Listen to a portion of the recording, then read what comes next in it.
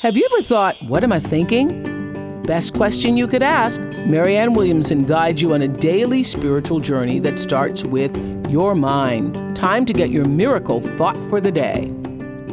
Hi, this is Marianne Williamson, and here is your miracle thought for the day. Your greatest contribution to the creation of a better world is the creation of a better you. Now, we tend to look at the world and we go, oh my God, hunger in Africa and terrorism and the environment and the economy. Oh, it's so big and I'm just one little person. How could I possibly make a difference? But this is the deal. The Course in Miracles says one day you will come to realize there is nothing outside you. It's all in your head. And all minds are joined. So when you think of the economy, just say a prayer. You know that wonderful Backrack song, say a little prayer for you. Just pray for it. I think it was Michael Beckwith who said, look at the newspaper and think of it as the world giving you its prayer list. Think of the economy, say a prayer. Place the economy in the hands of God. Think of environmental degradation. Think of all the places where the earth is wounded, tear in the ozone, whatever. In that moment, place it in the hands of God. Think of war-torn regions and violence. Just see a great wave of love coming over it. Place it in the hands of God.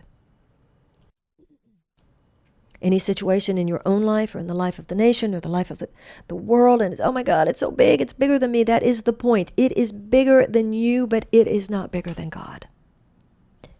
Place it in the hands of God. Now, that's number one. Number two, God cannot do for us what he cannot do through us.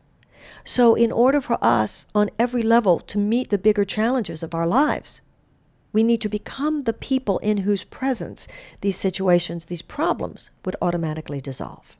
So don't think that your personal growth work doesn't affect the world, because it does.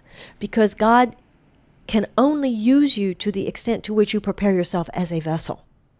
So on any given day, deal with your own issues and know that you are in fact dealing with the healing of the world.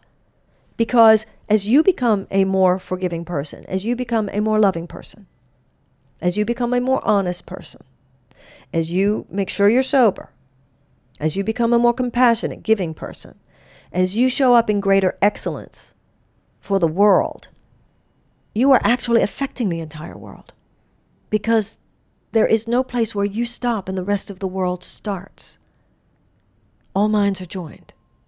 So your greatest contribution to the world is your being the best you that you know how to be.